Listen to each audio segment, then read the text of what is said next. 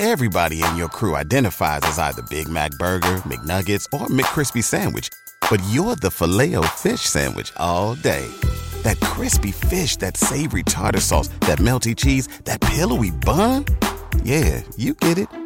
Every time. And if you love the Filet-O-Fish, right now you can catch two of the classics you love for just $6. Limited time only. Price and participation may vary. Cannot be combined with any other offer. Single item at regular price. Ba-da-ba-ba-ba. Welcome to the campfire, the only place where friends and strangers alike sit down and tell tales in truth or fiction, in exchange of my blessing of their safe travels. Allow me to relight the fire while you relax and listen. Make your mind wander about the reality we live in.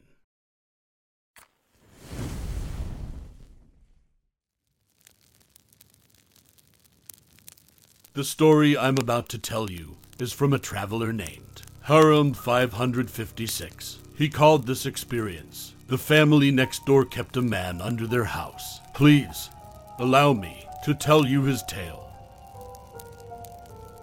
Danny's parents told him never to go into the basement. I was over at his place the first time he tried to open that thick, dark oak door. I remember him flashing me that cheeky, lopsided smile before standing on his tiptoes and straining for the handle. I remember his dad snatching him away a second later and slamming him back down next to me with a force that brought tears into Danny's eyes. Mr. Johnson was a very big man, and, although I'd known him all my life, he had always been a slight source of fear for me. As I grew older, this infantile nervousness around him subsided a little, but he always made me wary. Mr. Johnson knelt, gripping Danny's shoulders. His face was red with anger, but he also looked shaken. I noticed he was trembling almost as much as his son. "Listen to me, Danny." His voice cut like a knife. "You never, ever open that door. Do you understand me? Never. I've told you before and I'll tell you again. Under no circumstances do you go in there." Then he bundled his sniveling son into a tight hug before inviting us to come to watch cartoons. Afterward, I had asked Danny what was behind the door. He had told me in a roundabout way that it was his basement. He seemed only half interested in the conversation, always distracted by the tinkle of an ice cream truck or an interesting stick. Danny's zealous imagination could take anything innocuous, anything every day, and turn it into something extraordinary. Sometimes I thought he could actually see the things he dreamed up. Danny and I had always been friends. We were never really given a choice in the matter. Our families neighbored each other directly, and our parents had known each other since college. They just heaped the infant Danny and I together and waited for a bond to grow. And there was a bond in the simplest sense. We were best friends. We were always together, in the same class at school, in the same scout group. We even ducked into and out of each other's houses like they were connected. For me, there didn't exist a life where Danny wasn't there to get me into trouble, or to get me out of it. Of course, we had our differences. I was always the quiet one, good in school, rarely to be found without my nose in a book. Indeed, if it hadn't been for the influence of the popular and gregarious Danny, I might well have been subject to harsh teasing throughout my education. That was how our unspoken trade-off played out. Danny would vouch for me amongst our peers, seeing that I was invited to games of tag and birthday parties, and I would help Danny with his schoolwork. He never had a head for sums or science, but his weakest spot was English. Spelling, creative writing, a rare point of humiliation for Danny. He could never wrap his brain around which words fit to which meaning, or which meaning fit to which word, or what the word was for a particular meaning, etc. Looking back, he was at the very least dyslexic, and probably had other conditions which meant he struggled in school. Sorry, let me get to the point. Danny's parents told him never to go into the basement, and after that first incident, met by harsh parental discipline, he obeyed the command. Whenever we were at his house, we would stick strictly to his room, or the lounge, or the garden. But over time, as it always did, Danny's insatiable curiosity grew.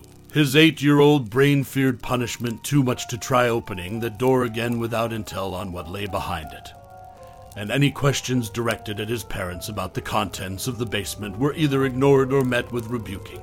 His parents probably rightly realized that if Danny were to gain the smallest morsel of information about that room or catch the tiniest glimpse of what lay inside, then his wild imagination would create the other pieces of the puzzle, causing his curiosity to become too much to bear. After a few months, Danny would often bring up the basement in conversation, presenting, in childish dialect, his latest speculations on what could be in there to my appraising ear: an alien egg, a robot clone, a baby dragon.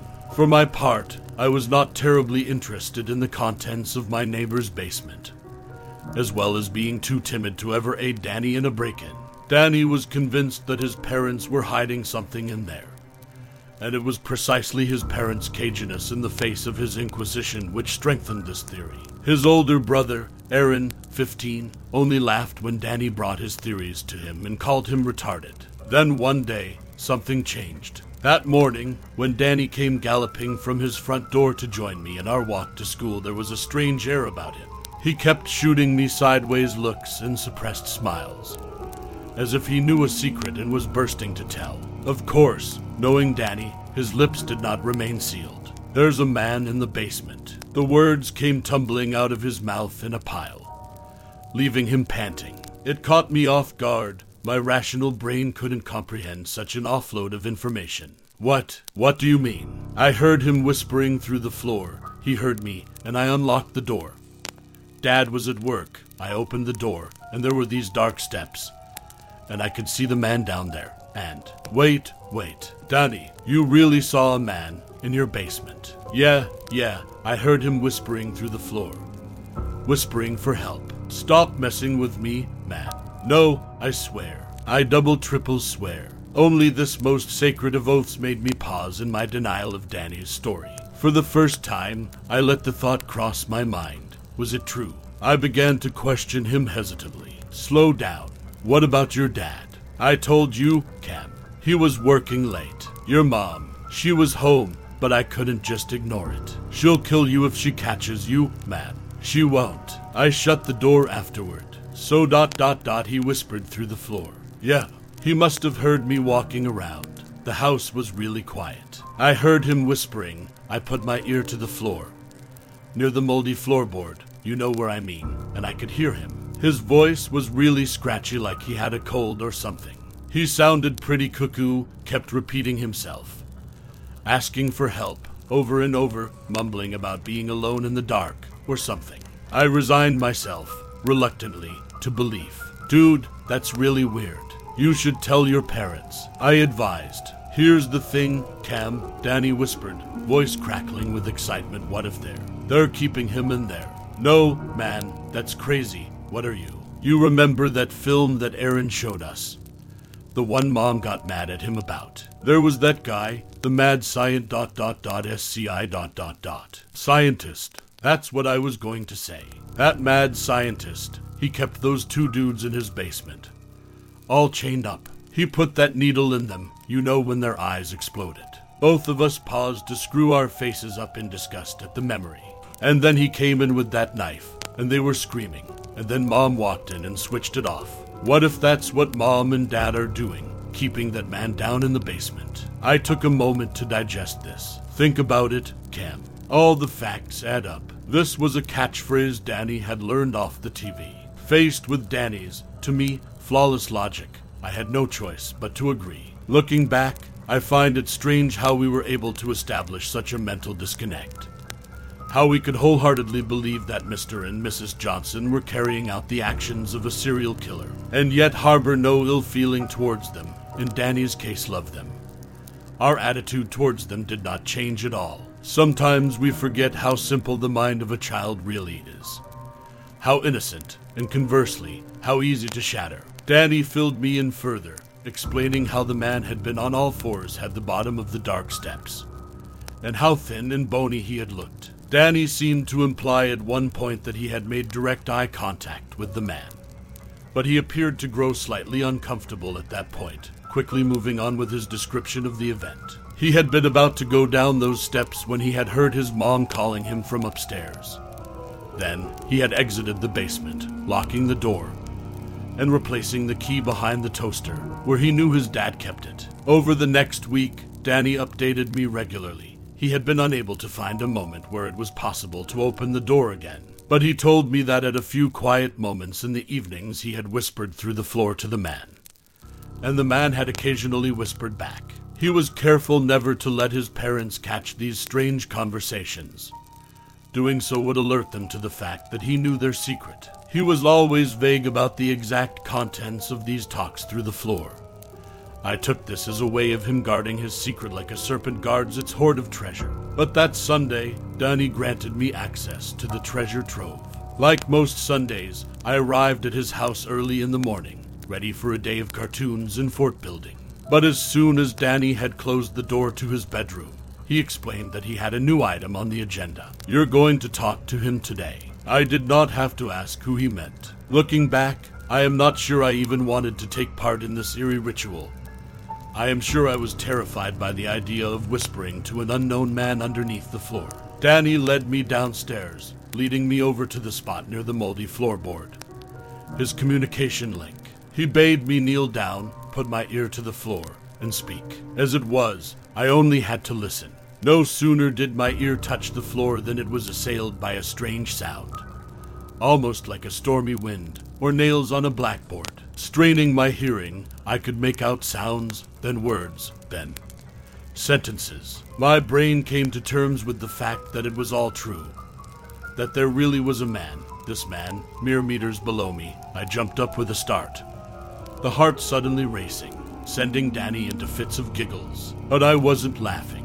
There was something altogether not right about what was happening. My young mind couldn't place it exactly, but it had something to do with that awful, rasping voice. Slowly, I dipped my head again, this time paying attention to what was being whispered to me. Hey, you still there? Help me. Please, kid. You gotta help me. There's nothing down here but the shadows. Shadows all around. Help me.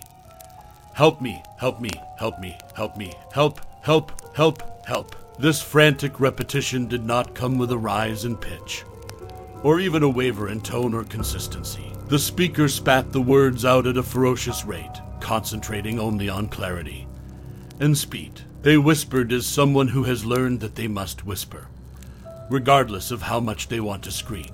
But slowly, as I listened to the repetition, the begging for aid, I detected a rising urgency. No, and was it? Anger. Yes, it was discernible now, a clear and growing hate behind the words. Little shit. I'm begging you. Please, I'm fucking begging you. Come down here and help me. What are you doing? What are you doing? Help me. And then, as I listened in petrified silence, not breathing, just listening, he began to say other things. I'm not going to put them down here. I haven't spent 20 years in therapy, trying to burn them from my mind, to put them down here. Just know that, from what he said and how he said it, all I could think was that this man, this wretched thing below me, was the most desperate person I had ever come into contact with. To prostrate himself like that, to abase himself, to make himself little better than an animal, it made me think that he was absolutely terrified out of his mind. I had heard enough.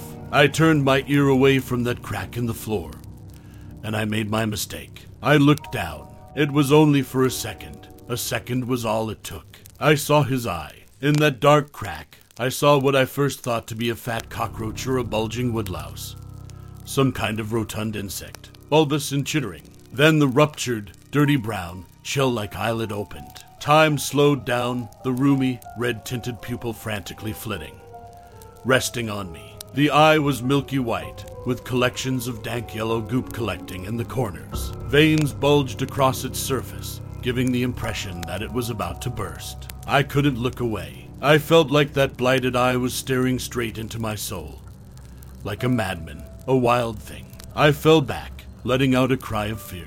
I pushed past Danny, running out the front door, tears streaming down my cheeks. I didn't stop until I was under the covers of my own bed, choking sobs echoing into my pillow. I wouldn't tell my parents what was wrong, looking back. I wish I had. After a while, guilt and boredom conquered my fear, and I returned to Danny's house. He let me in sheepishly, treading on eggshells around me. unsure of what had caused my reaction. I found my outburst to be humiliating and resolved myself to pretending nothing had happened. Yet I still refused to look over at that door, or the spot on the floor where that voice had whispered to me. That evening, shortly before I returned to my own home for supper, Danny and I sat on his bed, talking. "What are you going to do?" I asked. "What do you mean?"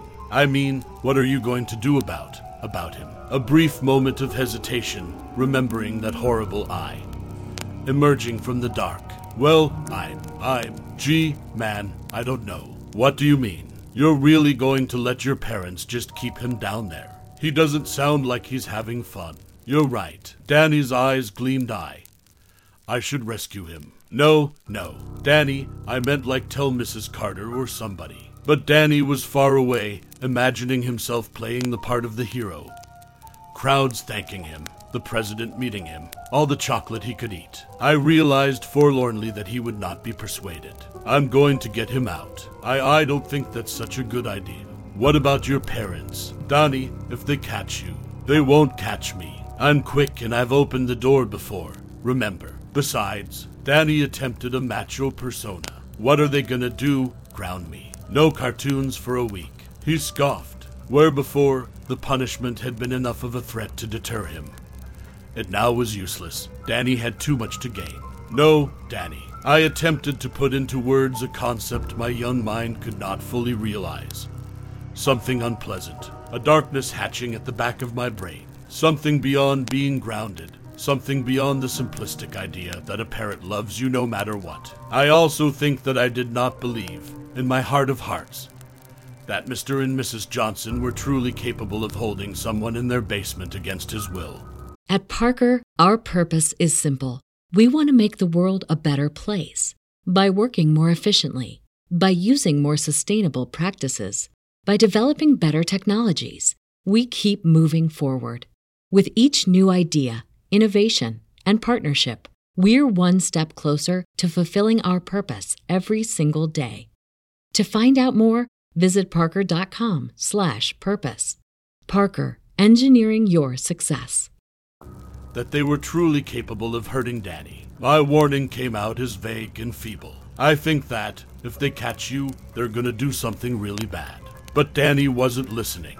He explained to me how, that night, after his parents had gone to bed, he would sneak downstairs, grab the key from its hiding place behind the toaster, unlock the door, go down those dark steps, and bring the man in his basement into the light. He said that he would be extra careful, and if he heard his parents coming, he would just lock the door and hide. As I left that evening, he told me he would tell me all about his escapade the next morning. On our walk to school, looking back, I marvel at how we could have possibly thought that our daily routine would be the same. That night, I was racked with fear. Not the same fear as I had felt after seeing that eye. That was short and sharp and painful, like an electric shock. No, this fear was far worse. It was slow and creeping, slithering around in the pit of my stomach, strangling me. I didn't touch my food and was sent to bed early. My parents thought I was ill. Danny's parents told him never to go into the basement. And the next day, Danny was gone. I waited for some time on the sidewalk outside his house, praying to see that cheeky, lopsided smile. But he never came. Eventually, Mrs. Johnson saw me through the front window and came out. "Is Danny sick?" I asked. I already knew, though, what was coming. "No, we thought he had gone to yours." A look of fear spread over Mrs. Johnson's face, and the nightmare began. Over the next 3 months, I got accustomed to seeing the flashing lights of police cars and seeing cops coming and going through Johnson's home. At first, the Johnsons were panicked. There was no sign of a break-in. The front door was still locked, and the neighborhood was so friendly, everyone knew each other. There was absolutely nothing which could explain Danny's disappearance. I remember, after the first week, adults began talking in hushed tones around me. That must have been when they made the development in the case. On the third day, the story made it onto the local news.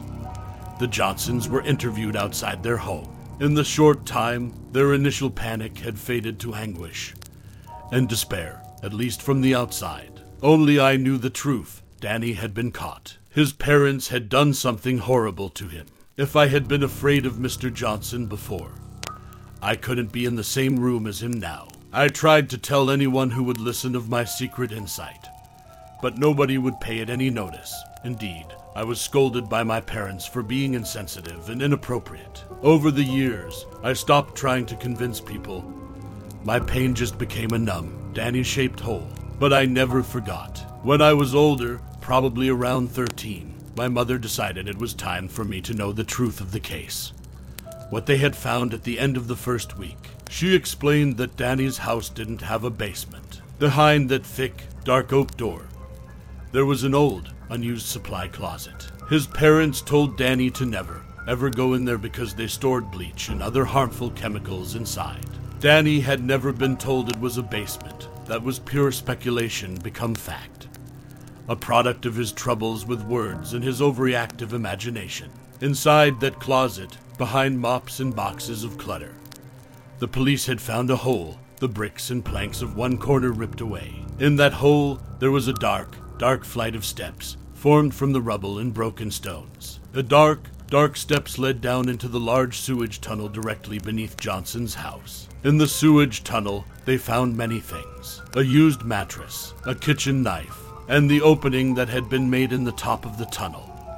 The chair which had been used to reach the floorboards of Danny's living room. To whisper through, there was writing on the wall, scribblings about shadows, and being alone in the dark. Danny hadn't been caught. Unfortunately for him, he had made it down there. The police searched the local sewage network and its reservoirs. Nothing. Eventually, they found the last clue they would ever find, several miles away. An old decrepit storm drain, Danny's watch, half submerged in the mud and slime, and a single bloody handprint made by a small hand against the wall of the drain, elongated along its length, where someone had fought desperately to not be dragged away. I was wrong. The voice I heard under the floor that day wasn't the voice of a man filled with terror. It was the voice of a man who was utterly deranged. Now, that was the end of my tale. I hope you enjoyed yourself, listening while escaping the world you live in. That is all for today. Safe travels and a blessed day.